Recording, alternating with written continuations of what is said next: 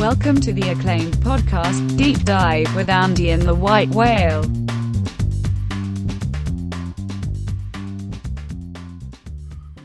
Welcome to the Deep Dive. NBA playoffs are afoot, Andy. We are waist deep in the NBA playoff waters right now. It has been a wild ride. I dumped unit after unit on Saturday and Sunday, only to start clawing my way back. Finally, kind of feel like I have my feet under me. Hopefully, before getting two in the red these playoffs, because I'm definitely having some flashbacks to my game by game play last year. was pretty brutal. So let's get into the NBA playoffs today. Let's do a playoff specific podcast. We're not gonna do lots of predictions and lots of the series have already started. So the series have already started. I mean, I'll just Milwaukee in 4.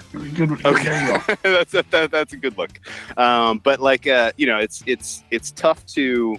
It was tough for me, at least, to get too excited about these round one playoff series. I thought that the way things broke out was kind of unfortunate in terms of playoff matchups and just head-to-head matchups that I was excited to see.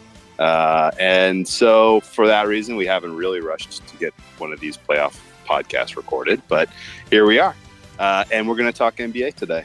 And we reached out to probably the guy that I've been very, very excited to talk to for a while. Advantage player in the NBA, Spoon in Vegas. Welcome to the Deep Dive.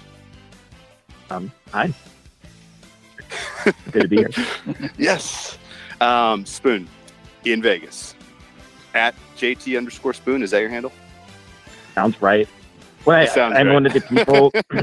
I stalked Twitter for like 3 years and thought it was stupid and I would never post. So I created a handle in 5 seconds. Like, okay, there we go. And now it's like the dumbest thing in the world and nobody could ever remember it. But yes, it is in fact JT_Spoon. JT_Spoon. Okay. You provide some very valuable basketball nuggets, in my opinion. I remember kind of going back and forth with you last year in the playoffs and kind of seeing some of your, some of your positions that you took, and being number one, it's pretty obvious you are a legitimate whale. Like, I go by Whale Capper. It's a nickname I had from college, and it's kind of, tongue in cheek. It's a joke because I am not by any means a big bettor when it comes to sports, at least to this point in my life. But here you are swinging away at limit bets at some of the the bigger sports books in Vegas for these NBA playoff games. What is some of your background in the industry? And you've always been into the NBA first and foremost. Yeah. So I grew up in Oregon, and the only kind of pro sports we had there was the Blazers. So it's pretty easy to they're so big there that you're just going to gravitate towards that as your jumping off point for sports, I guess.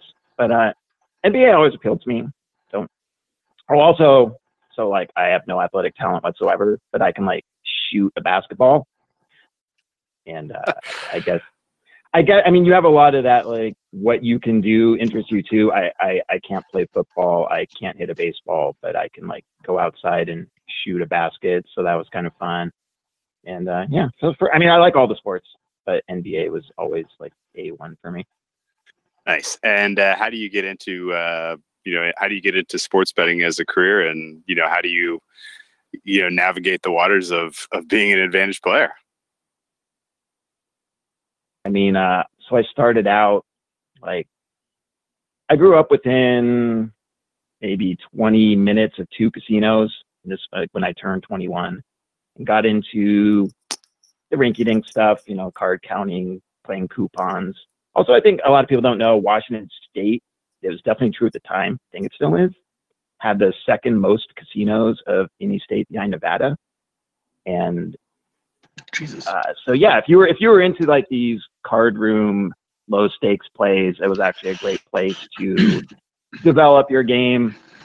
In the early 2000s, you had these $100 limit games. So they didn't appeal to Tommy Highland and the MIT team. It's just the local group of a dozen people. You'd see them all at the same promos.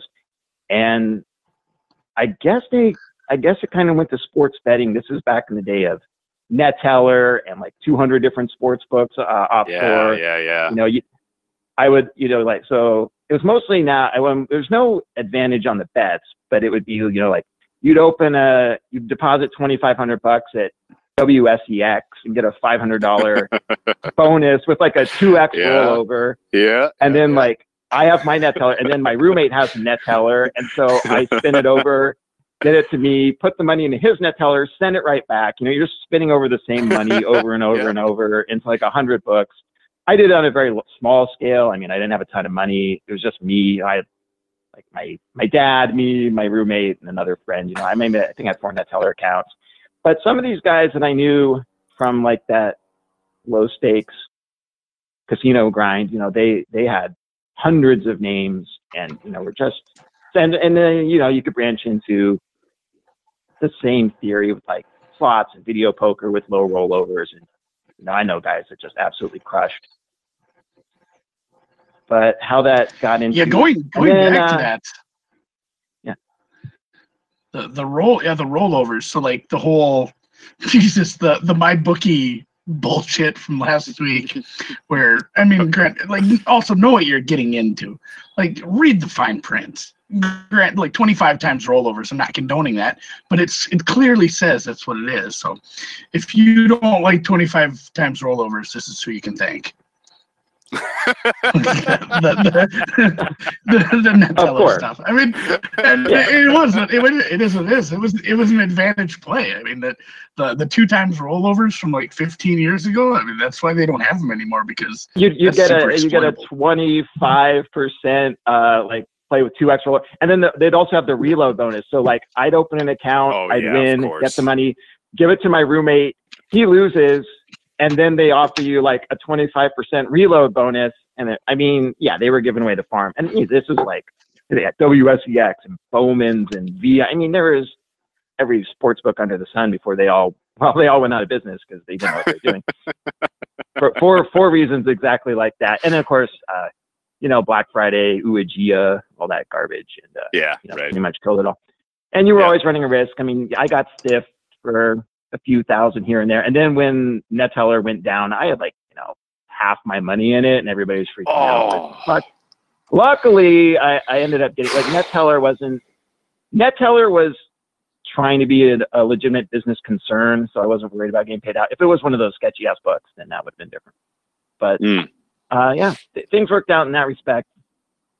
But actually, like, winning on sports bets was, my first exposure was like mid 2000s when there were still 30 or 40 different sportsbook operators here in Nevada. And I mean, I hate to admit it because it's so sad, but no, we were just, me and like a friend of mine were just steam chasers, you know, like Pinnacle was still Pinnacle was the answer key. You know, they had a 6 on the game and you could get 7 at Parables, which was independent, or Plaza, or, you know, Prim. You could bet correlated parlays at Prim for $300. The first, not the one with the roller coaster, but the one with the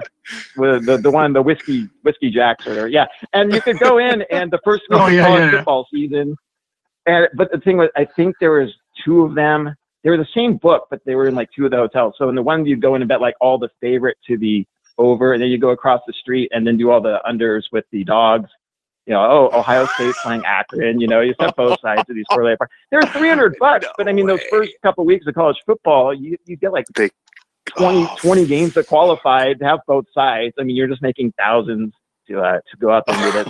And you know, won a lot of money on teasers also. I mean, you were still getting like the good teaser prices at the books, and that was really my foray into coming out of the books with more than I went in, but there was no like winning handicapping or beating -110 straight bets for any significance other than the steam chasing. It was bad lines. And so incredible. Took like 5 years. I lost.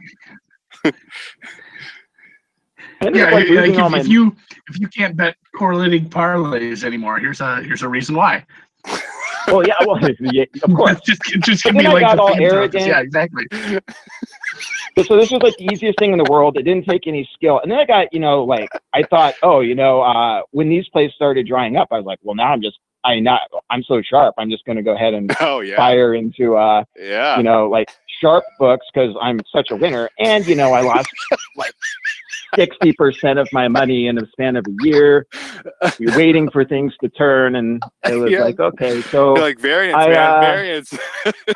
yeah, there's a coming. lot of negative My run's coming. betting on baseball, like I don't know Yeah. what's going on there, but I'll just do that. Why not? And, Oh, that did not work man. out well. Took about 4 to 5 years away from the sports betting game.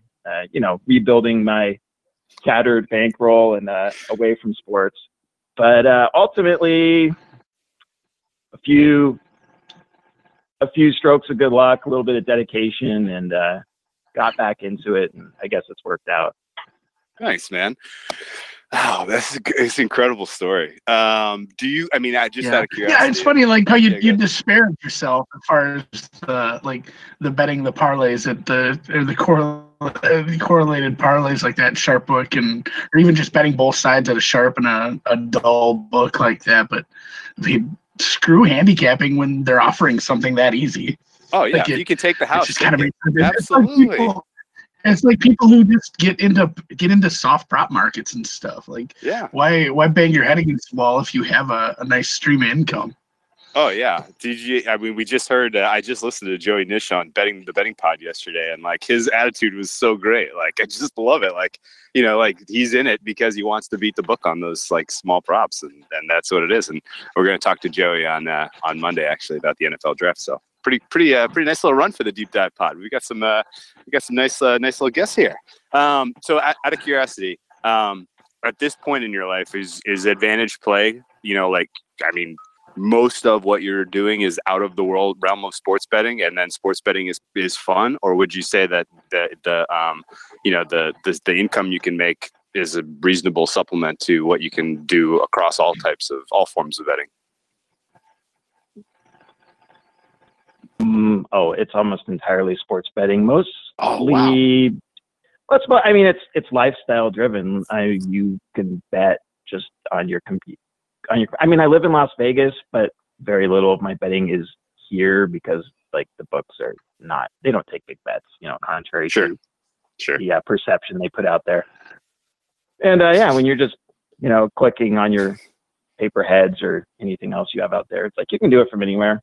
And like there aren't, what new plays? I'm not going to fly to Wisconsin or Albuquerque or something for like, oh, you can play this. There's a good count game down here. You can make $1,000 a day. Like, okay, that's awesome. But I'm not flying to. I'm not rounding up the money and flying to the Indian reservation in Baraboo to go fire away at the Ho Chunk. The Ho Chunk Casino. How does you know Ho Chunk? I've played there, dude. I'm telling you, man. I've been there. You're living the life, man. Unbelievable. I remember it was like whatever the big festival in the Wisconsin Dells was. I stayed at Motel 6 for like $119 a night in Baraboo. I felt like I really got ripped off. Oh yeah, it's called Wajawa. No, that's a fun little casino.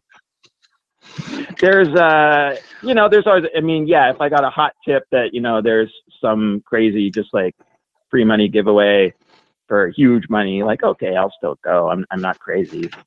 But as you get older and better at one thing and wealthier, you just like, I'm a number of things that I'm going to sacrifice my free time. I just like doing what I do, and I'm not going to go hang out. I just don't like hanging out in, casinos and dealing with their BS. I've been 86. I've been falsely imprisoned. I've had my money stolen by cops. You name it. I've dealt with it, and like, who needs to deal with this? So, oh man, you ever been to One Eye Jack's up in Wisconsin? I mean, in Washington. Oh, I thought you were talking about the One-Eyed Jacks from Twin Peaks. That was what I was joking about. Yeah. No, Oh, Jesus. That's not real, is it? No, I don't. I think it's based on a real place, but I don't think that it actually is called One-Eyed Jacks. But these stories are freaking awesome. Okay, so if you're mostly doing sports now, would you say you focus generally on NBA and college basketball, or do you have a full? You hit wherever you can find an edge on the board. You're getting after it. For me, it's WNBA and NBA. Got it. Things that I personally am interested in. I will bet the other sports. I don't know that I only based on I know lots of people. I get tips and touts and this and that. If somebody I know to be a college football expert tells me they like a game, I'll bet on it. But actively, it's just the NBA mostly, and not college basketball. I couldn't handicap my way out of a paper bag on college basketball. Was that not your play on Virginia? I thought that really was you. What? Oh yeah, okay. Well, tell you. Okay, by all means, take some of the glory of that absolutely stone cold, never in doubt, no sweat. Virginia won the national title. I mean, you knew after the years of chokes that when they finally shipped it, it was going to be the most ridiculous title run ever.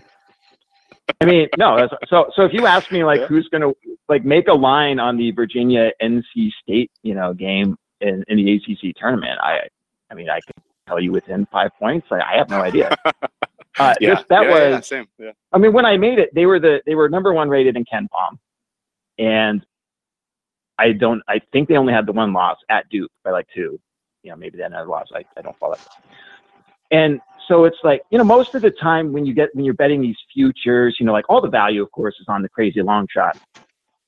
And if you tell me, Seton Hall is 250 to 1, but they should be 200 to 1, so you have this 1%, that's all awesome, but the bet's never going to win.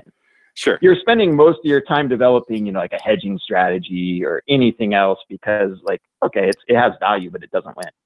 And this was one of the only times. I mean, somebody pointed the bet out to me. I'm not shopping the MGM college basketball futures book in the week before the Super Bowl, but somebody's they've got 12 to 1 on Virginia, and the fair price is way less. And I'm looking at KenPom number 1. They're going to be a 1 seed, almost a lock. Duke, you could bet Duke at plus 250 or Virginia at 12.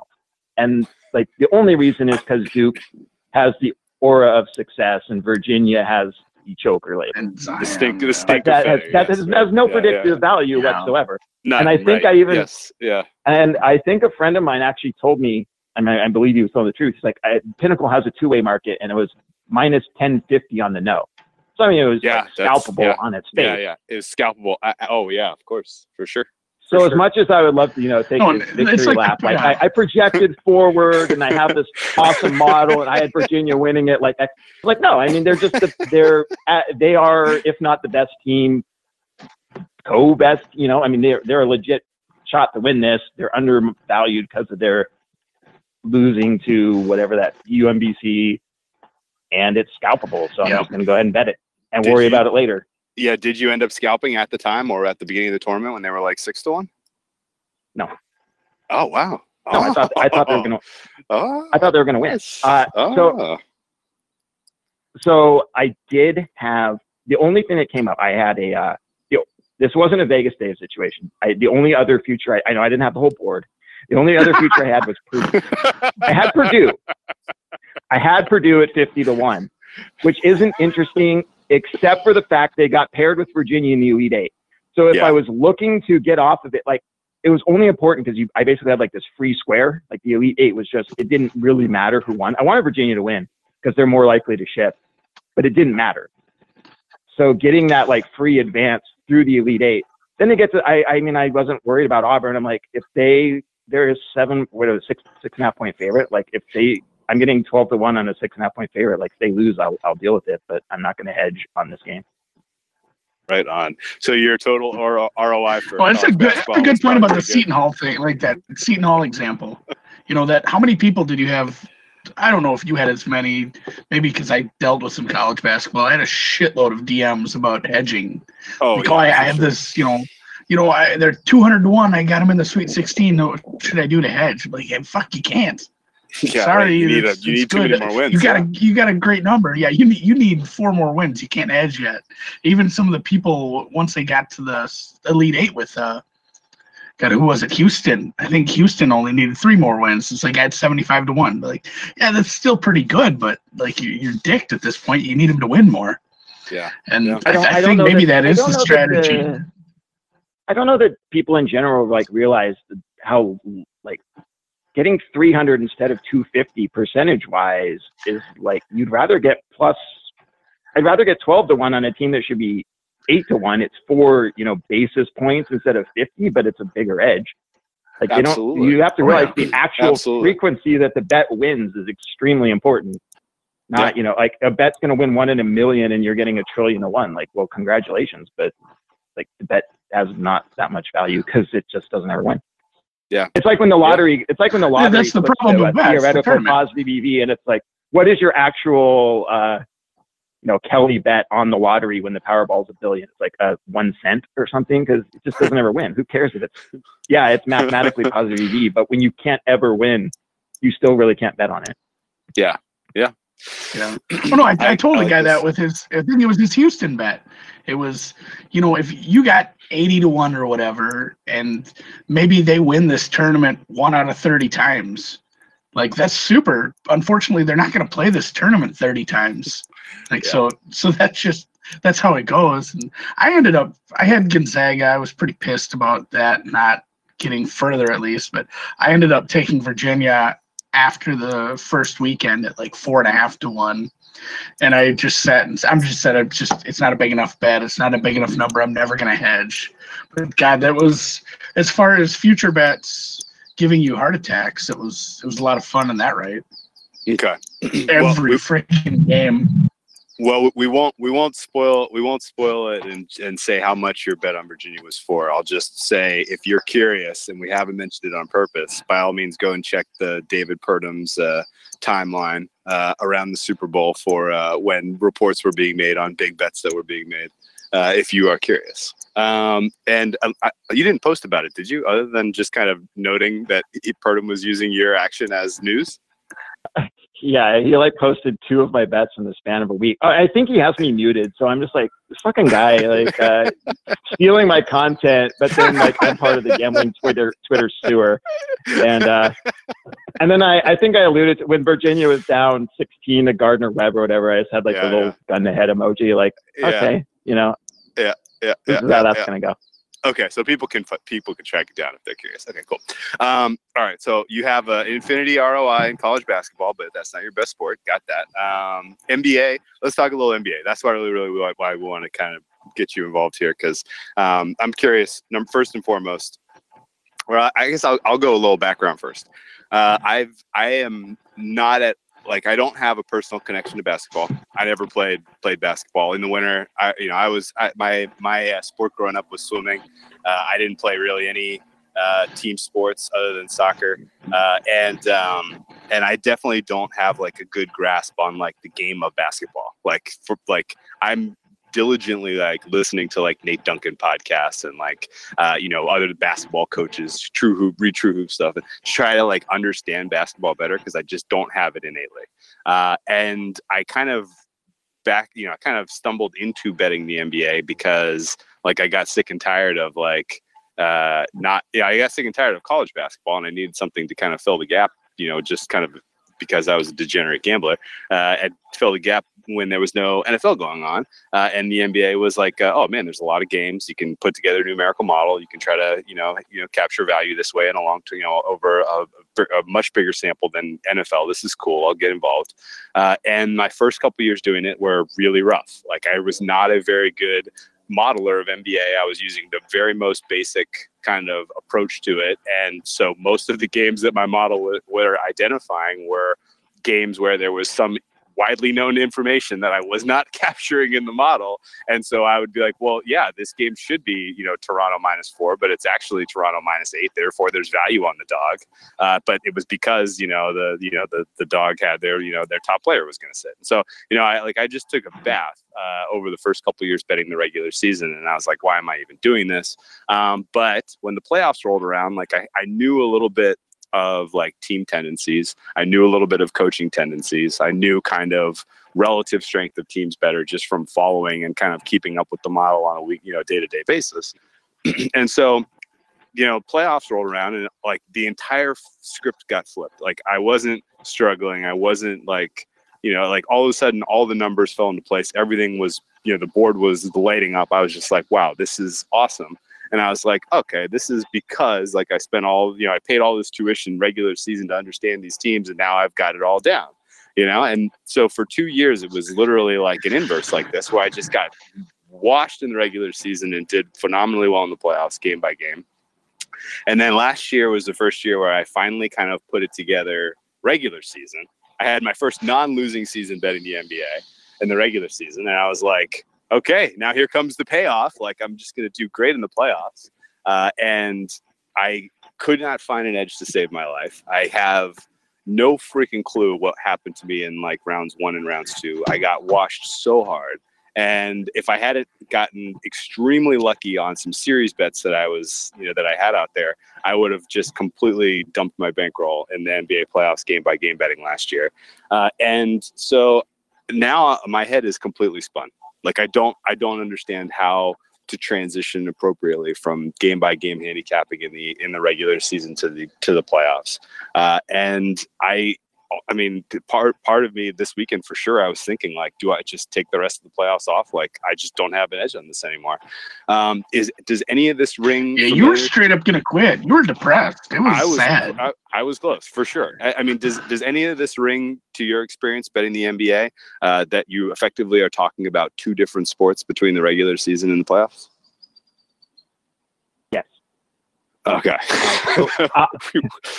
I have what is probably the minority unpopular opinion amongst basketball gambling Twitter sharps or whatever. Like the playoffs are efficient and too tight. Like I totally disagree. I think the playoffs, if you are not like world class or whatever, but like you like betting on basketball, you're gonna have better opportunities to pick stuff off in the playoffs. Let me put it this way. If you see a 2-point move on the side in a like Bulls Suns game, if you're fading that, you're not going to win. Like, absolutely agreed. 100% nobody. There's and you see like a narrative driven. Oh, the line's moving. The public moving that line. Like no, that line move is 100%. People that win or think they win or like an educated bet. There's no interest in that game whatsoever.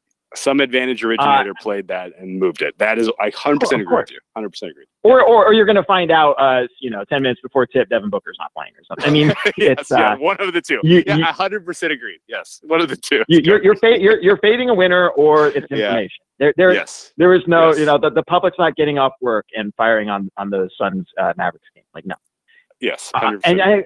And you just saw it yesterday with that Blazers Thunder game. Like game 1, you lay Blazers 3, and it opens. So you get your zigzag, and it opens 2 in game 2. And by post, the Blazers are a dog. Why? Yeah. Yes. The Thunder have to win. The Thunder have to win the game. Like okay, but Portland kind of has to win too. Do you think the Blazers won game 1 because they quote wanted it more? Oh God, the narratives are horrible. Zigzag is a real thing. The team that loses, a team that loses game 1 does overperform in game 2. But that's why it opened 2. I mean, if you're smashing Thunder pick, you are making just a ridiculously bad bet. You could have had 2 for the 2 days that it was open before. And you saw that last year, the Bucks Celtics in the first round, it was this wounded Celtics team that nobody liked. They lay 4.5 in game 1. They win in overtime, like miracle cover. And game 2 comes out, and it comes out like 3.5, 4, and the Celtics close +1 at Chris. I mean, What? And I remember I was in a Yeah. I remember I was in a hotel room. So I mean, I don't have like a ton of equipment with me, and I want to bet, just like bombs away on the Celtics here. And you're like, in the regular season, something is up. Like somebody's out, somebody died. I mean, what in the world? And I'm going on. I mean, I'm like trying to click any resource I have with me in this hotel room. Like, why is this Celtics? I mean, aside is steaming like 5% in the hour before the game, and I can't find anything. They're on the court warming up. The Celtics, good players such as they were, because Hayward and Kyrie are out, but like all the rest of the guys are in. I don't know. So I'm like, okay, I feel like I'm falling into the trap. I'll just fire on the Celtics here at max bet. And they win the game by like 20 points. Unbelievable.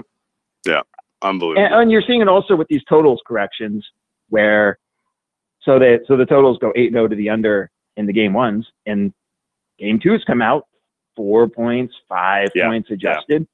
Yeah. And it's kind of your job to figure out so the Orlando-Toronto series, pretty legit. I mean, that's a series where they're going to play slow defensive teams, not good offenses. The coaches are happy to play it.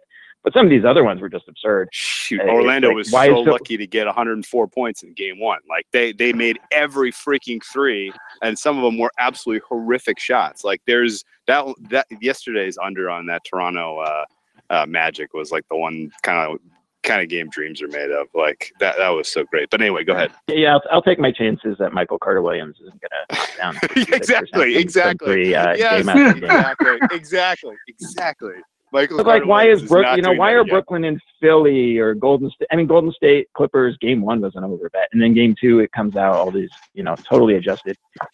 It's just and you're getting like these one game over. If Dallas plays like the Kings and the Pelicans back to back in the regular season, and both games score 260 points because they're playing the two highest paced teams in the league. Well, if they're playing the Grizzlies the next game, the total doesn't go up by like 5 points because the Mavericks are on a run of overs. It's like you've got this huge sample, what these teams do. But for some reason in the playoffs, they play a game that goes over by 20 and like, boom, total's up 5 points. Yeah. And to that, I'm going to say, like, I feel like the openers are probably pretty tight, but I think the moves you're going to have far more, don't fade every move, but they're definitely more, you see the move 20 minutes before post. Yeah, squares are getting off work. The game's about to come on. They're going to bet. And I think you're going to see a lot. And, you're not worried about load management, surprises, that sort of stuff. You know what you're getting. Those late line moves are often driven by the mythical public money. So I do think that you're going to have a lot more kind of opportunities in the playoffs. And again, that runs counter to, I know what some people believe, playoff market's too efficient, too tight, too big. Pinnacle's got a blue circle, can't possibly have an edge ever. Yeah. Okay. Let me piggyback on that because I could not agree with you more. The playoffs and the NBA and NHL playoffs are kind of both stuck. They are both in this exact same situation, which exists almost in no other sport, which is you have presumably 4 to 7 games, 2 teams playing each other over and over and over again. And they have to be somewhat faithful to the priors, right? Which means they can, if they're going to make adjustments, they have to be somewhat reasonable. If they make an over adjustment, it's relatively straightforward to spot it. And just like you said, like there's an entirely different marketplace who's betting into these games than the regular season. And if you say, okay, fine, people are out there beating the drum like the market is too efficient. The market is too efficient. Go look at the average, the median. Go look at the median delta, the median margin of victory against the spread or against the total in the playoffs versus the regular season. It's almost double. Like they legitimately, like, things are happening in the game that are completely outside of the scope of a normal 60 minutes of basketball are being played. Last night's Toronto Magic game was a great example of this, where the fourth quarter, 30-point margin, game is over. Like, there's no fucking chance in the world that those two teams are going to go out and give you an average offensive efficiency an average pace in the fourth quarter of that game. Like, it's just not happening. And so, and sure enough, there's like 40 points, 30 or 30 something points scored in the fourth quarter. I think it was like 30. I remember. Yeah. I had second half under, and it was like, whatever it was. Yeah, they 60, came out. Yeah, 60-point quarter, right. And then exactly. They both came out and bombed in the third quarter, and then the game was out of reach, and they just packed it in. And like, guess what? Like, these two teams have to play each other again in a couple of nights. There's no way that, like, Orlando is going to, be out there with their freaking, front line, like, trying to run their dynamic offensive sets, or if they even have them. I'm not sure Orlando does. But, they're not going to be putting their best stuff out there. I know. We can't shit on the Magic after all they've done for us. I know. That was so, I do like to point about that was load management, though. Yeah, go ahead. Go ahead. Maybe that's why I like to, and I haven't delved into a ton of it yet.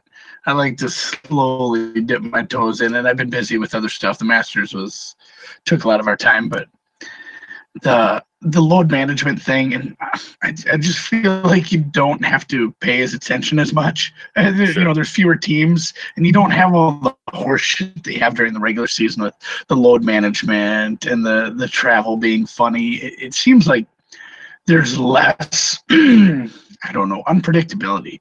The unpredictability factor goes down by a bit. And, like Spoon said, with the overreactions, like they're quick to spot, because it's not going from like a high-paced team to a low-paced team. You're going to play the next game against the same team.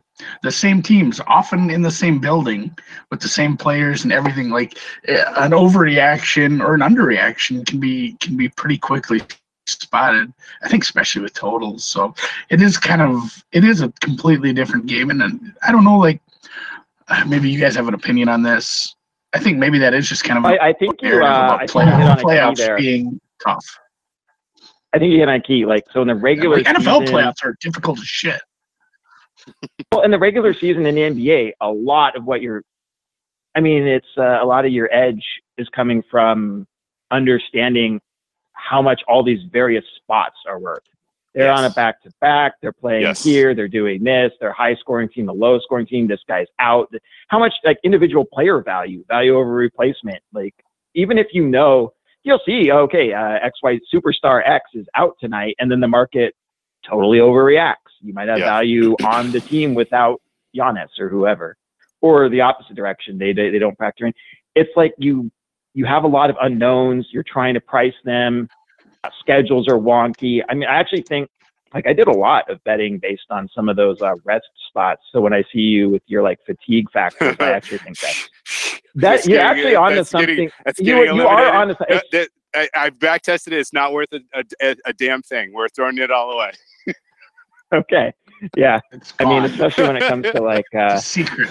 Especially home team rest is like something that was kind of overlooked in a lot of spots. Yeah, I agreed. Like agreed. Okay, so regular season, you have all those variables. Playoffs, like, who's playing. Nobody has a rest edge. None of this stuff, and that's why I say, kind of like your your opener that gets bet into for a few minutes. Like what your 8 a.m. line the next day is actually probably about as tight or sharp as it's really going to need to be. And after that, it's just noise. Like, fade that shit when it moves a point and a half. Yeah. I love it. Okay, so let me lay out a little philosophical theory. The media noise, what we just talked about earlier in the week, the narratives, or like going back to Bazzola's point on hockey or anything with the media narratives, like, and what Spoon just said, if you can just fade that, you fade that narrative. If it's a false narrative, it's an overreaction move. Like, those get stronger and those get louder because there are fewer games and it's the playoffs and everything's amplified. And I think that's where some of the overreactions and the moves that get, it's overblown narratives are just so much more noticeable and just bigger in the playoffs, especially as you go in further and further, where you get fewer and fewer teams as you get down to the finals. Yeah, for sure. Can I ask an opinion question, Spoon?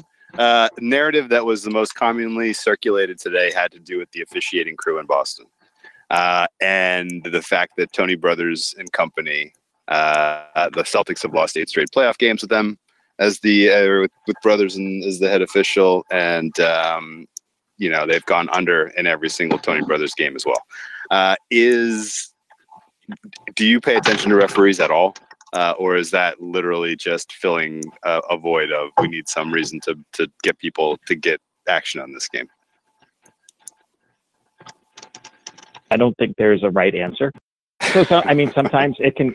I can't dismiss it. Like if you were on the Billy Kennedy hates Doc Rivers train, you printed because he really did. Oh yes. Oh yes. Like, if you were like, oh, this is just noise.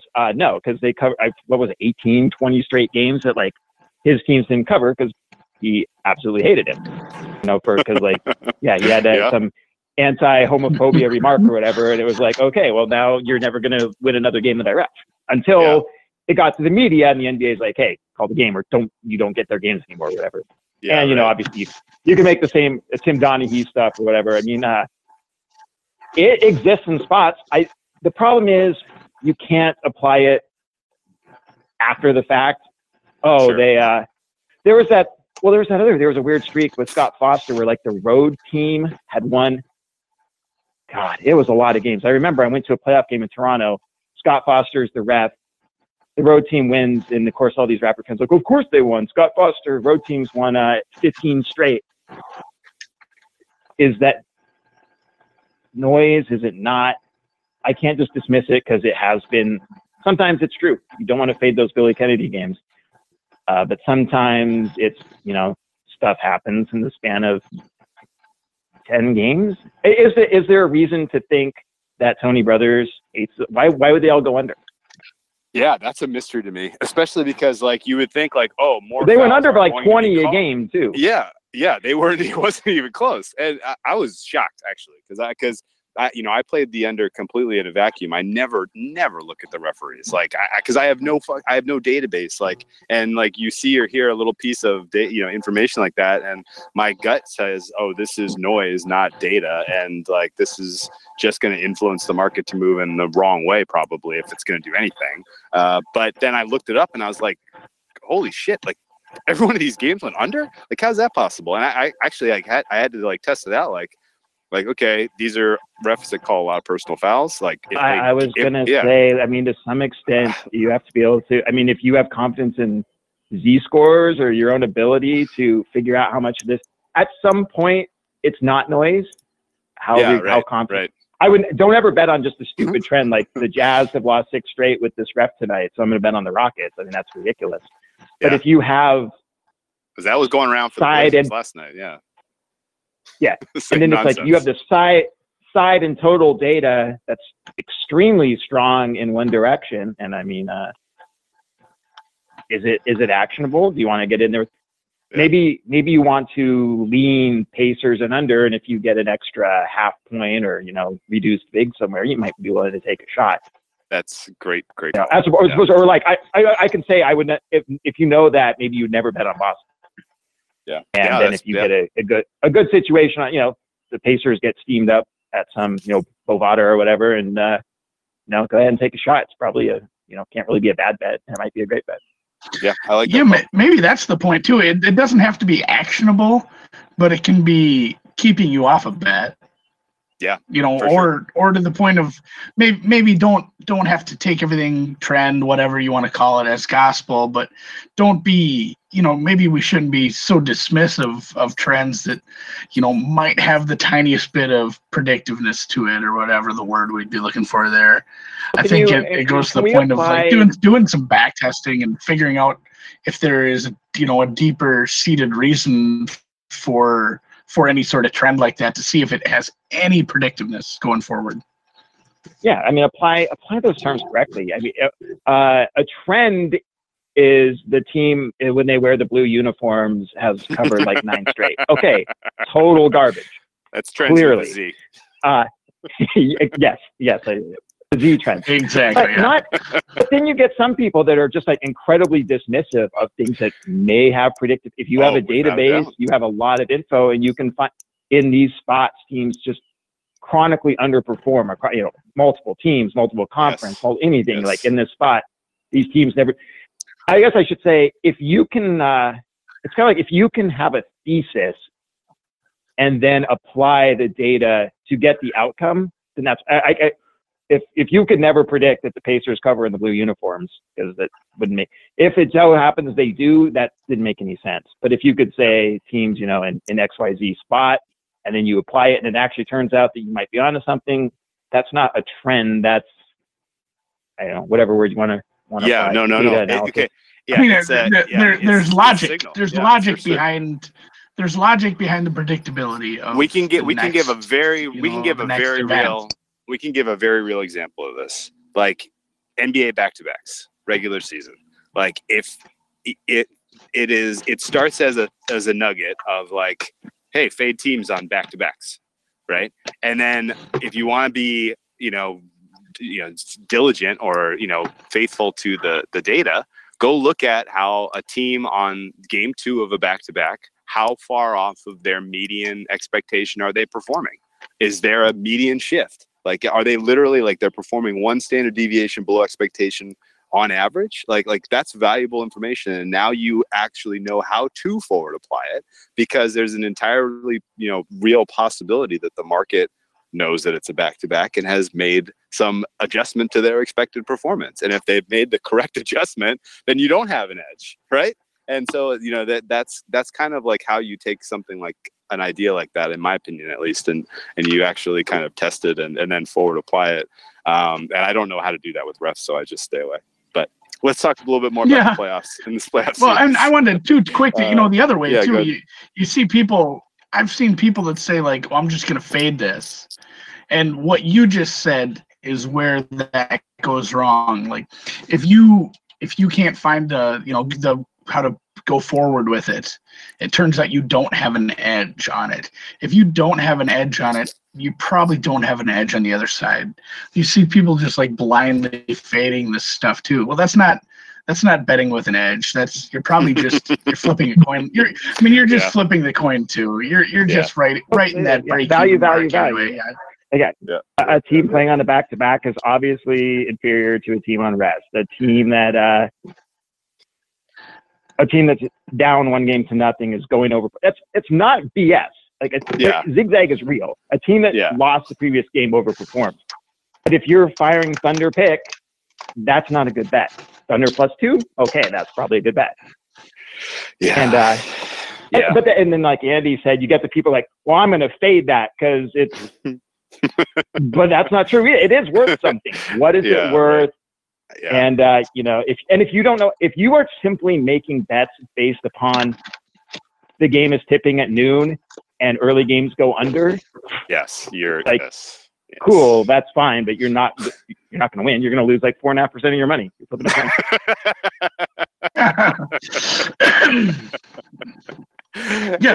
there are 100%. There are 100% games where there's like, especially once you get to game day and you have a closing number where there might not be value on either side.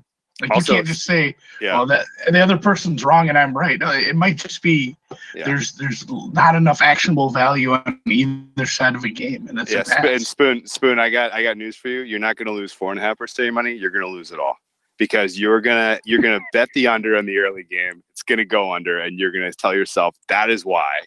And then you're going to bet the next one and it's going to go under. And then you're going to be like, I've got it figured out. And then you're going to bet the next one and it's going to go over. And you're going to be like, whatever, variance. And then you're going to bet the next 5 and 4 of those are going to go over. And you're going to freaking double or triple your stakes because you're like, the streak's got to end. The streak's got to end. And then you're going to There really is nothing more dangerous than a losing bettor who thinks he has an edge, because like most recreational players that know they're going to lose kind of like manage the money with the exception they lose. But when you actually think you're going to win and you lose, negative variance, fire away. It's like you just keep digging in, betting more, chasing, and go until the end. The end is not pretty. Yep, for sure. Okay, it's like the beauty of compound interest in reverse. Well, that's like why does sportsbook like parlays? You apply that negative edge to 6 bets instead of 1.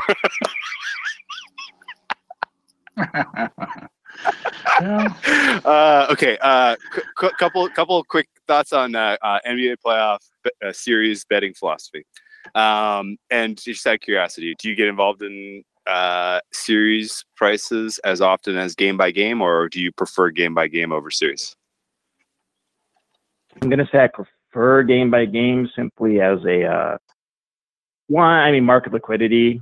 You're always going to have more ability to bet a game and ability to shop. I mean, if you have a good price on a series, it's probably available in one or two spots. Whereas, if you think you have an edge on a game, I mean, you're always going to be able to bet whatever you want. But sometimes the prices of a series can just be totally wrong. Ludicrously wrong. Sure. Did you get any Portland Trailblazers series out of curiosity? You mean the team that outshoots the other one from literally every position and yet was priced as a dog with home court? Yes, that's the one. Yeah, going up against a superstar with a superstar who can't lift his arm over his shoulder. Sure, let's talk about that series because Oklahoma City won all 4 regular season games, and the Blazers were trying. I'm rolling my eyes, which you can't see. The Blazers tried to duck them to play a better team and then a better team in the next round in one of the most asinine organizations. They should have fired the entire organization. I mean, it made no. Yeah, do you think that was actually real? That or just somebody spinning bullshit? They played 5 guys I've never heard of 40 minutes against the Kings. Luckily, the Kings out-tanked them when they came out in the second half and played 5 even worse guys of their own. Did the Kings score 25 points in the second half? What was this? That was one of the weirdest games I've seen all damn season. Both teams were trying to lose, and it was okay. I mean, the Blazers lost. They don't like playing the Thunder, but the stupidest part was, both games in Portland were close, and they have had the lead against the Thunder in OKC halftime going into the fourth before melting. But I remember those. 4 games. Sure. Yeah. It's 4 games. Who cares? The Jazz are a better team than the Thunder. It's not even. They just are. The Jazz are the 3rd best team in the Western Conference. They're better than the Thunder by a fair bit. And even at the first round, as a Blazers fan, it doesn't matter. They've been to the second round twice in the last 5 years. Winning the first round doesn't move the needle. But they haven't been to the conference finals in 19 years. And I can say the whole fan base would consider that to be. We all know you're going to lose to the Warriors. So it's why would you play them in the second round? You don't accomplish anything. You don't gain any goodwill. Set yourself up for the deepest run. And of course, there's some wacky outcome. They lose to the Rockets. Chris Paul blows his hammy. You have home court against them. You actually are live. You get to the finals. Always put off the strongest opponent possible because they can lose. They can get injured. Yes. Curry and Durant knock knees. Yes. Hey, give yourself those out. Don't just punt. Don't just punt because you don't like your Thunder matchup. And then of course they're winning anyway. Yeah, strong agree. Okay. I was kind of blinded by Paul George kind of pulling out of that 3 out of his ass to beat the Rockets with 2 games left to play. I was like, oh, he's been milking this shoulder injury and he's been getting all this rest and he's going to be ready to go in the playoffs, but he's clearly not right. There's absolutely nothing about his game that inspires any confidence right now. And without him, the Thunder are going to be lucky to get to game 5, in my opinion. But what do I know?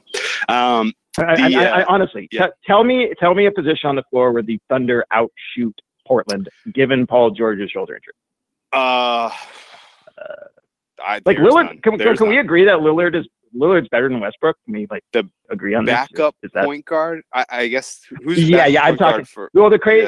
The Thunder's best shooters are Ferguson and Jeremy Grant, but their usage rates are less than Dennis Schroeder and the same as Morris. Which one do they have? Markieff.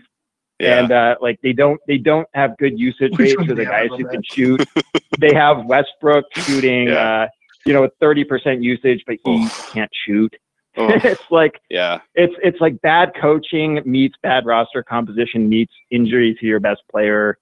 And they can still win the series, but this is not a team here in any regard. I agree with you. Okay, so the we'll get into a couple more series where I'm curious of your thoughts on. But in general, is it fair philosophy-wise to go into a series basically like you got to assume you're getting 100% out of both teams at relatively, unless there's unequal rest. You got to assume that you're getting 100% out of both teams in game one. Game two is all about kind of evaluating how the market over and under reacts to certain things that you saw in game one. Game three is all about change of venue and potentially motivational factors for a team that's down 2-0. And then game four is kind of situational in terms of what is the fabric of the series. Is it 3-0? Is it 2-1? Like what are some potential motivational factors for game four? And then really games 5, 6, and 7 all come down to what adjustments does team A and team B, what do they have in their on their arsenal? Like, have they already used them? Right? Like, did they blow their biggest adjustment in game two and now they're exposed? Now they've got nothing down the stretch. Is there a key injury that impacts the potential for this down the home stretch? How important is home court for the team? Those sort of questions. Is there anything else? Just the coaching matchups too. Coaching matchups. Once you get down to 5, 6, 7, like so there's a couple shitty coaches in the playoffs. Absolutely. Well, you're seeing. I mean, look at the difference between the Bucks this year and last year. With, they have better players, Brook Lopez and so on. But I mean, Budenholzer compared to the guy that was their coach last year, just absolutely that guy. Can we get over? People think that like Zigzag or the team that lost before has something to do with motivation. It's the playoffs. Everybody's trying. Everybody wants to win. Yeah, that's a good point. It's applied because it's like when you win the first game, you don't come out changing the entire recipe. That's like you're great, pretty much great. Thank you. That is absolutely correct. You Yes. do what worked the other team, whereas when you lose, now you come up with the adjustments, and then you're throwing a look at them that they haven't seen. You're making the moves. That's why coaching's so important. But that's what Zigzag's based on. It's not just like, oh, they really want it more. Thank you. One exception being game 3, the venue change, They want and the team that's down. Yeah, that's total bullshit. But game 3, you will have, especially in the first half. I mean, the team that's up 2-0 still wants to win, but it's just human physiology that, you come home, your first game, you have the energy at your back, and you're going to play your A+ game. And that's why you see those 2-0 teams vastly overperform any other situation. But that's also, and like, why do home teams are so dominant in game 7? It's kind of like it's the purest situation you're ever going to get. The chess moves have been played.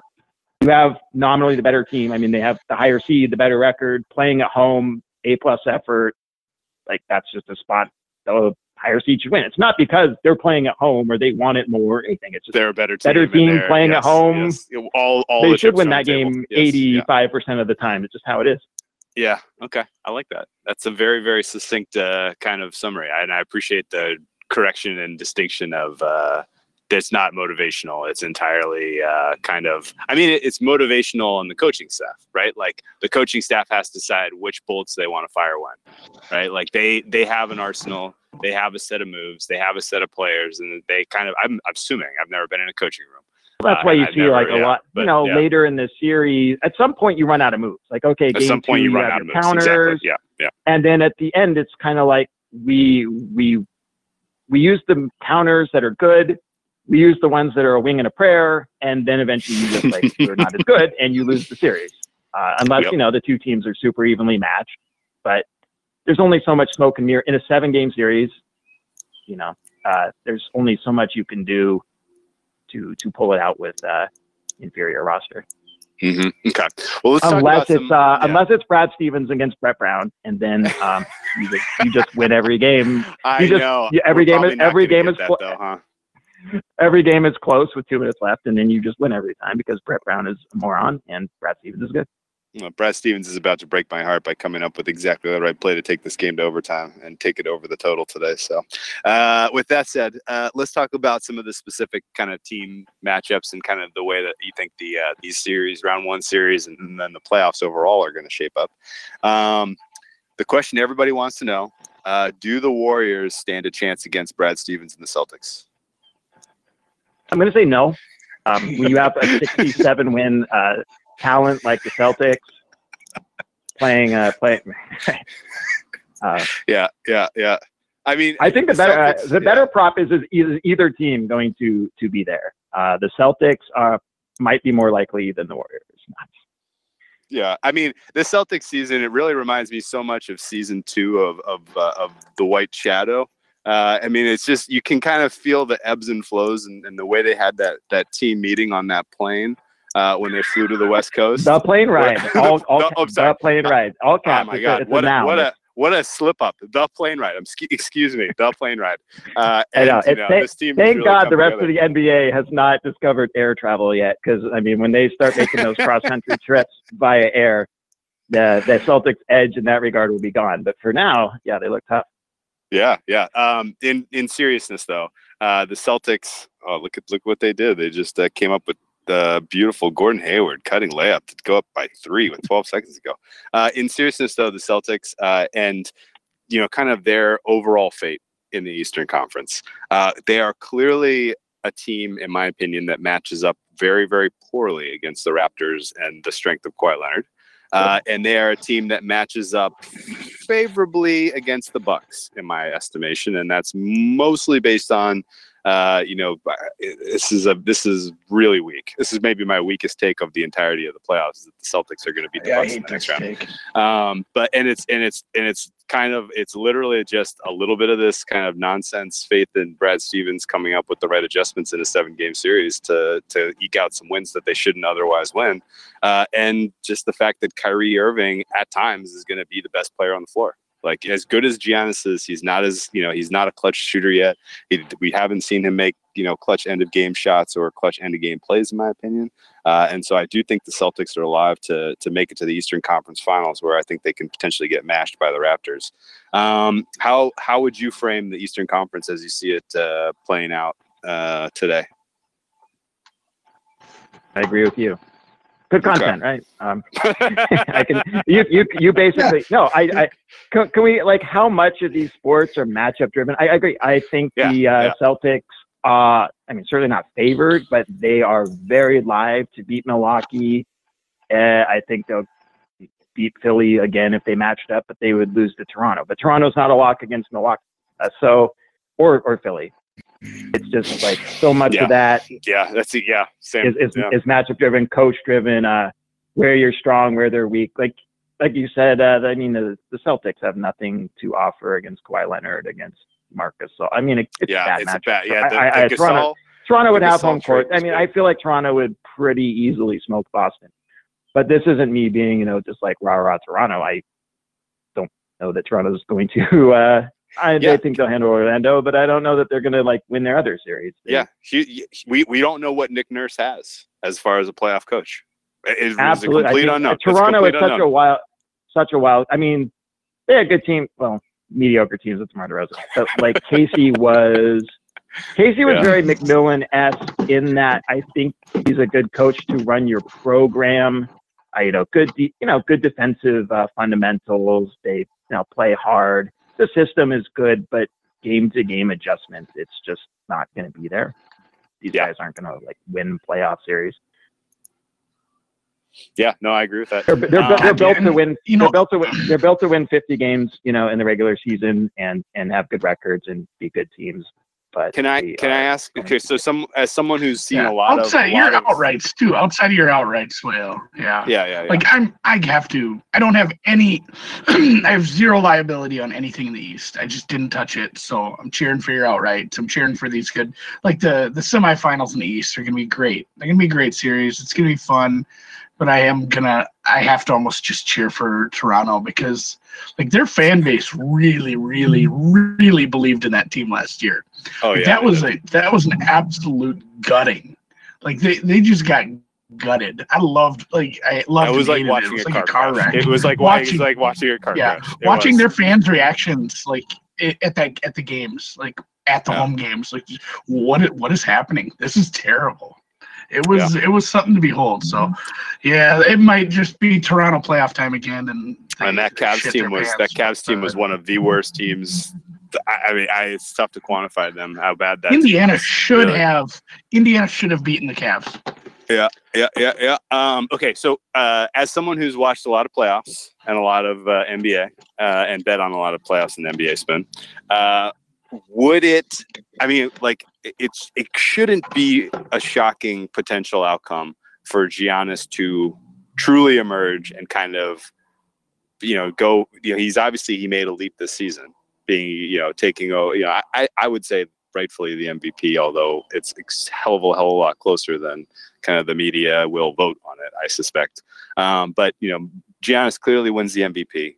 There's a lot about the Bucks that kind of screams regular season team in terms of how they got it done, and would it surprise you to see Giannis take an enormous leap and kind of single-handedly take the Bucks, deep into a playoff run? No, because their second round series is Boston, which is not like anything imposing, so they can beat them. And yeah, I mean, he's awesome. He's like you said, he'll probably win the MVP, and they have good enough. Well, injuries are going to be there.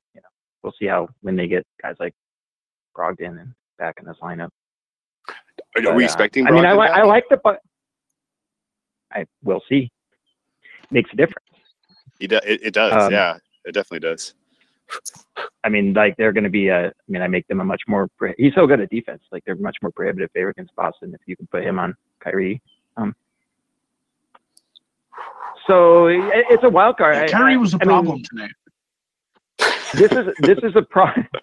This is a problem when you're the like leader of this doing team. the Did you hear about the plane ride? I'm sorry. Yeah, no, well, that's why they're on like the 18-0 run here. When you're analyzing these things, it's like, well, the math says who's going to win the Eastern Conference? Well, Milwaukee. They have home court and they're going to be favored every series. So yes, saying like you're basically just being contrarian or filling content picking against them. Like, well, math. It's true. It's true. If I have to bet my life, I'm going to bet on Milwaukee because I'm not just like fading the math. Yes. But yeah, they are by no means a lock. But they've been good. They've been good all year, and there aren't a ton. Like I have more red flags with Toronto. I could see Toronto losing in the first round far more easily than I could see a team like Milwaukee. Like they're so consistent. Although they are somehow losing 2 series right now, but they're. Yeah. I just have more. I have more faith in this team that doesn't show all these weird red flags, and as you do. I mean, Toronto, like anybody knows. Philly and Brooklyn. Philly's gonna just stomp them. That's one where people overreact to the one game. Like, oh boy, maybe this is going to be a great series. Not really. Oh man, the Celtics come good on Brooklyn. The Celtics won by 8. Unfucking believable. I can't believe they pulled that off by 8. They covered? Yes. Unreal. Yeah, if you had Celtics -7 or whatever. If you had Celtics -7, go buy out. Yeah, go put that money. Go roll that money into Tiger Woods' future. Brad Stevens. Please don't do that. Unreal. Okay, excuse me. Sorry, I'm sorry. I apologize. But the fact that came in on the number pretty much is wild. Anyway, we have not seen the Bucks win a playoff series with as currently constituted. They lose in the first round every year. We haven't seen them win a playoff series since 2001. Is that how far back it goes? I didn't realize it was that far. Yeah, they have the longest. They have the longest current. You have not won a series as recently as the Kings, the T-Wolves, or the Supersonics. I mean, that's pretty bad. No, they have the longest drought, 2001. Wow. I think they'll be okay to snap that one. Yeah. Yeah. I mean, as constituted, does that failure carry over to this team? Like maybe the fans press a little bit. I think you see that with Toronto perpetually losing every game one. The fans just have that like, here we go again when they're not blowing somebody out in the first half. Like, oh, we're losing to Toronto by 20. And, you get a little bit of that. Like the fan base starts yelling at you, and then you have guys who shouldn't be shooting, putting up the threes, pressing harder, taking bad offensive sets. I mean, they ultimately lost that game because they don't defend DJ Augustine. Yeah, that's right. Yeah. That was and amazingly too, because he's so much freaking small. When you have a size advantage on that guy, the way that the Raptors did, the fact that they let him get those end of game buckets was that was like a gut punch. I could not believe that they did that. I still think they pull it out in 5 or 6. I hope at least I don't want to see the nerves in a Game 7 with that Raptors team. But yeah, you're right. That's of the Eastern Conference matchups. That's clearly the tightest. And the Magic made us some money winning the Southeast, so can't be too down on them, I guess. But they did it because they won the Southeast because of the way their schedule broke. The way their schedule broke was so freaking lucky, and the way that the Hornets. The way that the NBA the NBA front loaded the Hornets with easy opponents to get energy for that franchise heading into All-Star break in Charlotte. I will go to my grave contending that they were given a front loaded easy schedule so that they were in the playoff mix come All-Star break. How often does a Southeast Division team go on like a 6-game West Coast road trip in April? It's just it doesn't really happen. But Charlotte this year. No, that's right. So it's I think that Orlando is fortuitous, and they clearly put it together at the right. It worked out that they put some solid team play together at the right time to win that division. But I do think they're going to come up short in this Raptors series. How about the West? You mentioned that the Jazz are the third best team. I agree with you. But they are up against the Rockets, who do look damn formidable and who are probably the worst matchup for the Jazz. Would you agree with those two statements? Yeah, absolutely. This is a bad matchup for them. Like you said at the very start, it's a little bit cheating to record this after they've already played a game. Yeah, that's true. I might have been a little more bullish on Utah beforehand, but this has all the trappings of a 5-game series. I mean, they played last year, and Houston was laying 6 points in the games in Utah and 11 and 12 in the games at home. It's not 100% the same. Yeah. It's not 100% the same matchup, but most of the biggest factors are still around. I mean, Houston's better. Houston has home court. They're absolutely on fire, and they're going to win the series. Yeah, I agree with you. Would you handicap Houston 2019 Houston versus 2018 Houston for me? Playoff Rockets. This team is a couple points worse. Does Chris Paul blow his hammy again? This is pre Chris Paul hammy, but post. Today's Chris Paul is a pretty substantial downgrade as a player, in my opinion. But I don't know. Yeah, last year's roster is more overall talented, but they've gone even farther in the optimal direction of just shooting a 3-pointer every single possession. Okay, so scheme-wise, they've evolved positively. They've pushed. I think I think that's fair. I think they've pushed the envelope even farther in that, they're never schematically, strategy-wise, this team is really good. And that's good. I mean, if your roster is worse and you're playing Golden State, you want to maximize variance, and hopefully this time you don't miss 27 3-pointers in a row and you win. They should have won last year. They should have. They really should have. I mean, Chris Paul doesn't get hurt, they win. If they don't miss 27 threes, they're up 16 at the end of the first quarter of game 6.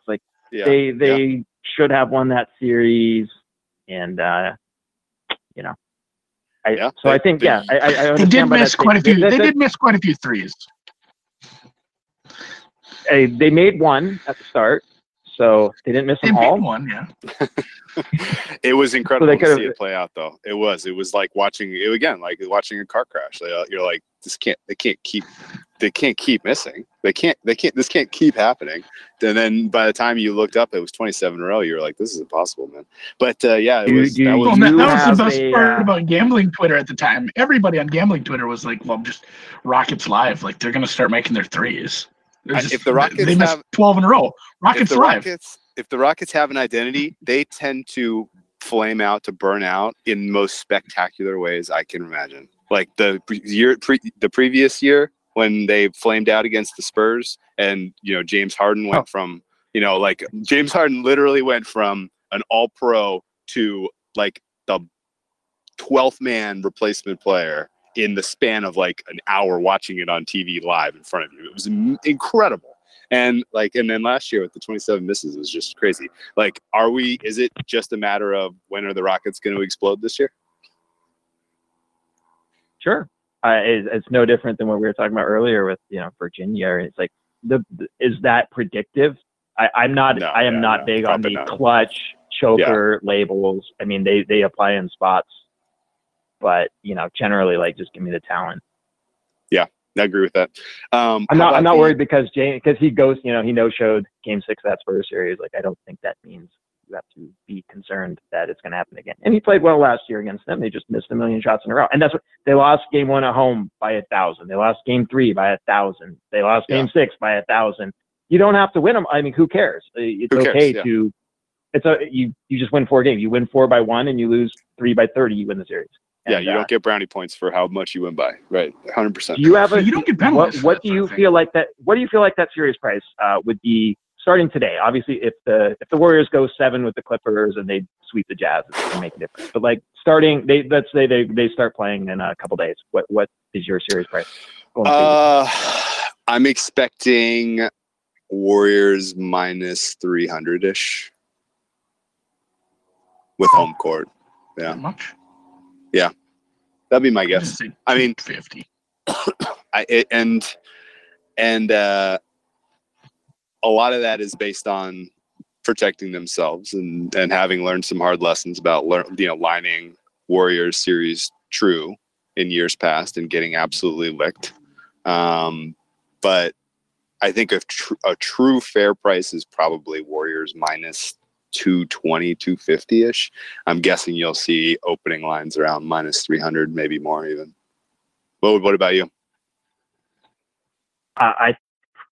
It's weird because, like the public loves the favorites, but I think you'll see, I mean, from a bookmaker's perspective, I would expect to see Rockets money. Like, I think people are so fatigued and hate the Warriors enough that they want to believe that they can be beaten. And this Rockets team's probably like your best chance, certainly the best chance. And you'll see people taking that plus money on Houston. I do. So I think it would come down, but I mean, so what do you make the spread in Houston?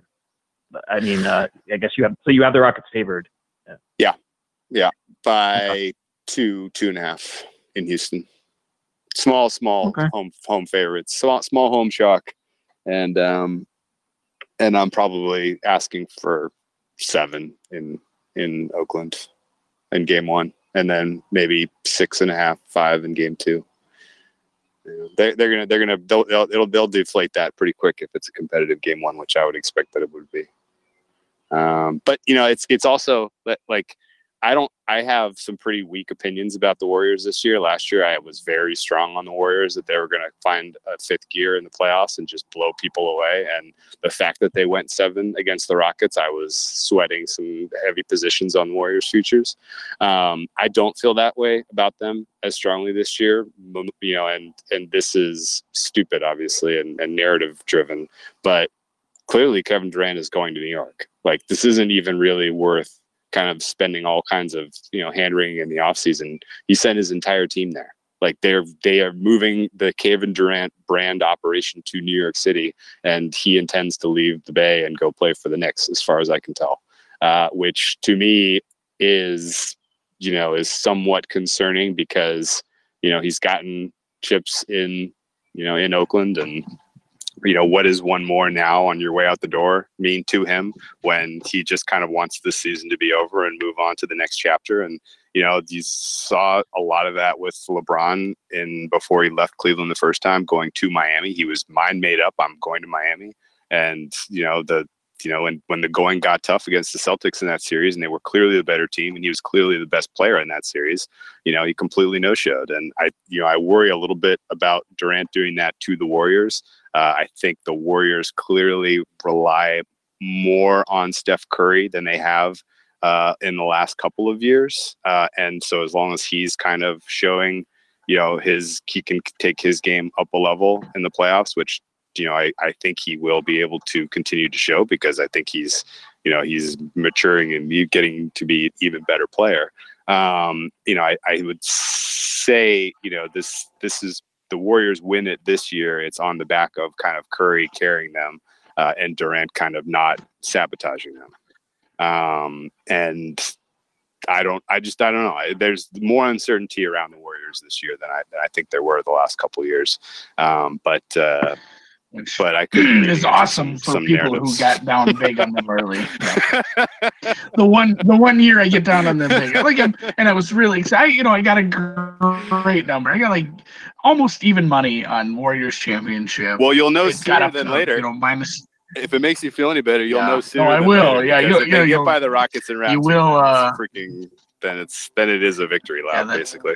Gravy train biscuit wheels. But yeah, the one year where it's like, oh, Durant doesn't care, and the boogie thing didn't really work. And fuck. I don't know, Boogie. Okay, and anyway, what is your 2 cents on the Warriors? It might be better for them to be out. I think maybe it's better that he doesn't even play. Yeah, no. The more minutes Bogut has, the better they're going to be at protecting the rim. Boogie was a defensive liability in the long term, but I don't know if that matters in the Rockets series. I really don't. I mean, Clint Capella is a dangerous offensive player in certain sets, but not enough to really to lose sleep over, in my opinion. So I don't know. What's your 2 cents on the Warriors, Spoon? Mostly exactly what you said. I mean, I would not be excited to lay a price against the field. They're certainly not a lock to beat Houston. They're really not a lock to win the finals because they won't have home court. And the Western Conference Finals, sadly, is a relative walkover, which is unfortunate. Same thing. I mean, Kevin Durant has a foot out the door, and you did make a good point about that LeBron team when he was just like totally checked out and didn't care. And we don't exactly, I mean, Kevin Durant's clearly not the most, strongest willed, competitive spirit guy. I mean, it's you're not going out on a limb and being like, if he just said, screw this, he's going to mail it in. But I mean, I think he already doesn't enjoy the fact that Curry is beloved and considered, the face of the Warriors franchise relative to him. And he'll be just like, okay, you win it. Nobody defends Draymond anymore. And I like it. So once you don't have, their centers can't shoot and they don't defend Draymond. Those 3 guys are just absolutely awesome world-class shooters. But when you have 5 guys cramping on 3, you don't get those same look. And their bench sucks. So, like we saw, Kevin Looney provided literally nothing in that Clippers comeback. Mm-hmm. Once those guys got run off the court, it's just, by run off the court, they got thrown out of the game. And you're just like, blowing. But I go both ways. You see a lot of people like, oh, they blew the 31-point lead, panic. Clippers have the momentum, and people totally gloss over. Do you know what an ass kicking you have to administer to build a 31-point lead in the third quarter? The people that want to bet on the I went to bed. Yes, it did. Yeah, and it was. But you see this all the time, where the team comes back from the huge deficit, and then the squares or the narratives of like the momentum. Like, hey, don't forget the 29 minutes of game time that this series looked exactly like we thought it would. I mean, the Warriors are better. They fell asleep. They missed shots. Whatever the hell happened there. But if they play over and over again, which in the playoffs you do, the Warriors are going to assert that massive edge in every phase of the game, and they're going to beat the shit out of them over and over. Yeah, they're probably not. I just, give some people just totally underestimate the whole they built the 31-point lead part because it's so much more fun to focus on the comeback. But like the true talent more lies in the 31-point lead than the comeback. Yeah. Watching the game, like I did the math a couple times in my head, like, wow, this is a blowout. Every time I did the math in my head, I was surprised it wasn't more. Like it was that lopsided for the entire first 2.5 quarters. And then yet, couple of weird bounces and, a little bit of a lackadaisical, 5 minutes, and it's a competitive game, and the momentum really, really impacted them in a way that I haven't seen in a while. But you guys are Pacific time, man. I went to bed. I had to wake up and figure out what the fuck happened. That was There's been a couple games like that. The Spurs Nuggets game, and honestly, like whatever you want to say about those games, straight up, like the Pacers were up with like a minute to play and didn't cover. Like I'm still just looking at that box score right now. If Yeah, I this is remember right, evergreen. they were down. Still, they I didn't. think They were didn't down cover a 7.5. 3 with Yeah. I think they were down 3 with the ball with less than 20 seconds left, and pushed on the 8. That's No, yeah, kind of hard yeah. to do. It is. It's very hard. Oh, It's my impressive God. almost. Brad Stevens is that godly. I'm not even mad. It's Hey, impressive. that's why the playoffs is a wild animal, man. Okay, so the and after all that, after all that, me making fun of how the lines are always terrible, it lands right on the number. Okay, anyway, the last little quadrant we haven't given a ton of shine to contains probably the closest matchup of the playoff series, and that is the Nuggets and the Spurs. Nuggets better roster, less experience. Coach doesn't really know what he's doing yet. Players a little bit hot and cold. Higher variance performance on a player by player basis. Going up against a team that is not as specially talented, but has Coach Popovich.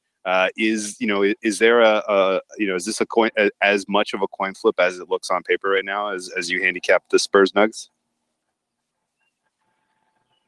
I've been kind of wrong every step of the way so far. I thought the Nuggets were going to be better than what they showed. I mean, they blew that 30-point halftime lead to Detroit and won by 2 or whatever. They lost to the Wizards that back-to-back. They're playing the T-Wolves in a back-to-back in Denver and just like the G League team and aren't even winning. It's every red flag in the world. But I was like, this is, it's a good roster. Spurs suck. Like they're favored for about, they should be favored, not a big, like this should be a 5-game Denver win. And then they just, no, all of those red flags carried right over into game 1. They sucked. Game 2, they're like the most shook 2 seed in history. I'm thinking like Spurs sweep. And I had San Antonio in game 2, and you're like, oh, you betting Denver at halftime or something? Like, absolutely not. They're done. The elevation thing is not going to be a factor. I mean, Denver second half at home is always good, but it's like Spurs have been there for 4 days. That's mitigated. This is just a mismatch somehow. Denver's done, and then they win by 9. So it's really the hardest series too. That was a bad one. It was a real bad beat too. I mean, the series is just, I mean, it's so underwhelming. 2 seeds always win. Then they're 65-5 all time. Denver should find a way to win this series, but it's just who cares? It's sad to say. Okay, so if you looking at everything you said, you're talking. Your Popovich thing is big. I think Popovich is a little more mentally checked out than might be considered by. I'd be surprised. He may retire after this year. Hey, he's kind of done some. His fourth quarter antics yesterday were not normal. Like a coach that doesn't have the gravitas and the steam of Popovich gets killed for what he did in the fourth quarter yesterday. He's made moves this year. He's made it like strategically. He's just like, he's been a little, I mean, hey, he's old. He lost his wife last year. He's got the Olympic coaching thing that, I don't know how much he's just hanging on to it. All the good players are gone. Like the Spurs aren't going to win a title again anytime soon. And, I don't know how much of like the Popovich effect is necessarily still there relative to like 10 years ago where he was the best in the world. And okay, we're in agreement on that. Last point then. Let's end it on a really positive note here. Trailblazers Western Conference Finals, is this really going to happen? No, because usually the things don't happen to me in that respect. They're going to blow the 3-0 lead to the Supersonics and piss everybody at the Northwest off. Oh, no way, dude. Dame Lillard looks like he has done a good job of managing his effort from beginning to end of season, I have to say. I don't remember who said it. Can I give props to like this? Somebody said it on Twitter, and it was such a good point. Like, so anybody you ask is going to say Anthony Davis is better than Damian Lillard. That's like not debatable. Yes. But Anthony Davis the Pelicans have made the playoffs, I believe, twice, and one of them they were an 8 seed and got swept, and then last year was a good run. And the Blazers have been in the playoffs 6 straight years, a couple second round runs, multiple 3 seeds. And that's not like he's had these awesome supporting casts. Is Lillard the most underrated player around? Just the Blazers come out with a season win. The Blazers season win total every year is 40, and then they win 50. And nobody really ever seems to care. And this isn't some loaded roster. I mean, it's just like the guy's so underappreciated.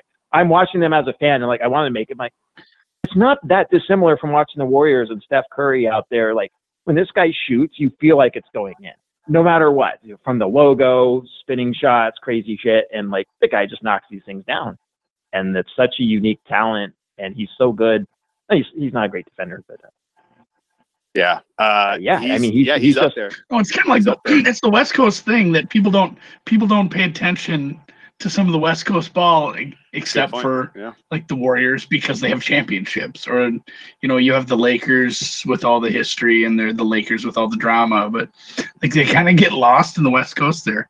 They're just a really good Kings team. Yeah, no, at the top of my list of underrated guys across the league, definitely Dame Lillard and Jason Tatum. 1, 2 in some order, right? I mean, that's it. Tatum so rarely gets the credit that's due to him. That was a sarcastic for those who don't get the inside jokes about some of the green teamers. Anyway, no, in Phil Simmons is number 7 asset in the NBA. Oh, the best. It was like his ceiling. Yeah, Tatum was, I don't know, like second team All NBA or second best player all time or something like that. And Pascal Siakam was his ceiling starter for a playoff team. It's good to see that Pascal Siakam has already reached his potential. I mean, if obviously Tatum's younger and all that sort of stuff. I mean, yeah, he's better for a franchise, but if you ask the Raptors if they would trade Tatum for Siakam for this playoff run, I don't know if I do it long term. Never. I don't know if I do it long term. Siakam made such a marketable improvement, and he's still so young, and his role is still being defined from like a guy that nothing was expected to him to a guy that can be the legitimate number 2 on an Eastern Conference championship team. I mean, I don't know if I make that deal long term. Siakam is a guy that I really have I have high hopes for him.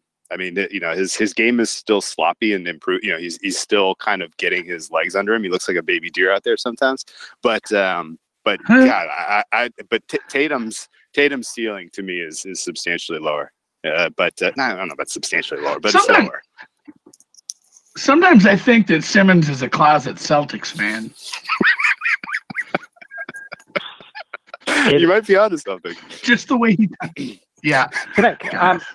Now, speaking of like efficient markets, is it like is it a hot take? Is it absolutely? Am I crazy to think that part or maybe most of the reason the Celtics were so laughably priced, like 2-1 favorites to win the East, and is actually because the most prominent sports media personality covering the one who's taken seriously, I'm not like Skip Bayless or something. Was so bullish on the Celtics and such a Celtics fan. And it actually, like, people perceive that he's an NBA expert, and that is why they were. I mean, how would you look at these teams and think they were a favorite over the field to Philly, Toronto, Milwaukee? And, it's insane. And yet they were, and I mean, you could bet money on it. So how wrong could it be? But I believe in my heart of hearts that actually was a factor, which is totally insane. But I don't actually. No. I don't. I disagree. That helps. That just helps your Toronto price. Yeah. No. It is a sane take. It's not a hot take because, and you probably know this. Like, where do you get good gambling infotainment about the NBA? It just doesn't exist. There's no one out there that's doing like especially good, useful handicapping, homework and providing it to you for the NBA. Like the best you can find are people who like really understand the game well and like can break down specific matchups and stuff. But it takes a hell of a lot of work to decode that and incorporate that into a handicap. And so like if you're just someone who's like into gambling because of the NFL and like the NBA season's about to start, you're listening to Simmons and Cousin Sal, guest lines every Monday morning. Like you're definitely tuning into the over under, pod he does with Joe House. You're definitely tuning in and probably taking some action. And for sure, his position was extremely bullish on the Celtics preseason. You combine that with the fact that they were the Eastern Conference runner-ups last year without Kyrie Irving. LeBron's gone. Kyrie Irving's now incorporated.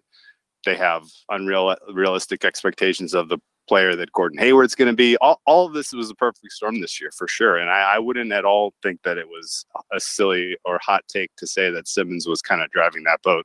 But what do I know? I'm glad I'm not alone here on Spoon Island, as they would say. Well, the Bucks pulled it together. They won the third quarter by like 25 points. Yeah, they're kicking the shit out of them now. All right. Well, I think the Bucks are finally going to win this playoff series. That's going to be a good one to put to bed. Whether or not that propels them into a competitive matchups with the Celtics in round 2, we will see. I guess. If you have, betting interest aside, just as a fan of basketball, how do the playoffs play out? From your, what is the ideal outcome? Eastern and Western Conference Finals, and then the NBA Finals. What do I want to see? Yeah. Milwaukee, Toronto, and Houston, Portland. Houston, Portland. That would be fun. Yeah, absolutely. I hope we get that. I am not a. I'd lose money. I'd lose money, but I'd watch it. Those are good matchups. It would be cool to see the Blazers just make the Western Conference Finals. Absolutely, that would be cool. And it would be cool to see James Harden slay the Dragon, especially given that we think things are gonna. It's going to be weird. Next year is going to be weird. State not winning Golden State not winning the title, as long as it's not Boston lose to, is just like Nirvana. And then, anything else that's not Boston winning is fine. Yeah. There's not a lot of hate in there. You don't get the New York markets, the Lakers. You don't have a lot of the community hatred other than the Warriors. Yeah, and probably Boston. Yep. I think a lot of the Celtics media fatigue that gets lumped onto Boston. But otherwise, who hates the Blazers? Who hates the Rockets? Who hates the Nuggets? Pretty unobjectionable teams. Agreed. China loves the Rockets. Nobody hates Portland. The NBA wouldn't mind the Rockets in the finals. I could tell you that much. The very, very, very last question, I promise here for Andy, who has a big position on the Warriors. What do we expect in a game 1 Rockets Warriors? Because I got a funny feeling you're going to get a damn decent price on the Rockets series if the Warriors win game 1 convincingly. Is that an outcome that we would consider likely? And is that the right time to hedge a Warriors future if you have one? Probably for the exact reason I mentioned earlier. I think that's going to be one of, like I said, it's going to be like the barbell outcomes of the Rockets can look so bad when they're not hitting, that they're going to lose a game in that series by 30, and coming in with the Rockets action after that one, because it's going to have no predictive value. The Rockets are going to hit or they're not. They're going to lose by 30 or they're going to win a close game. So yeah, I love it. All right, well, thank you so much for your time. Let's wrap this up. I don't know this if was a super you're right about hedging. Like pod. that's the spot to do it. But fuck. Yeah. That's going to be such a good matchup. I'm just excited to watch that. There's going to be some great matchups. It's going to be a good playoffs are always fun. This is going to be a solid one. Yep, it's good stuff, man. All right, thank you for your time, and best of luck these series. These playoffs. You got a newfound Blazers fan. I'll be pulling for you, and it's let's see some. Let's just get the Raptors to win the Eastern Conference, please. If I could hit the magic, I told Andy this a couple weeks ago, but it was basically like the rest of my NBA betting of the entire 2018-19 season will be, for fun if we hit this. Magic won the Southeast and the Raptors win the Eastern Conference. Like, that's kind of all I really care about at this point. So let's go Raps. Don't fuck this up. Spoon, thanks again. enjoy your life in Vegas and being an Thanks for your advantage time, player. man. And this summer, if there's something interesting NBA going on, you better believe you'll hear from us to get some perspective on it. So appreciate it as always, and best of luck. Right. Thanks, guys.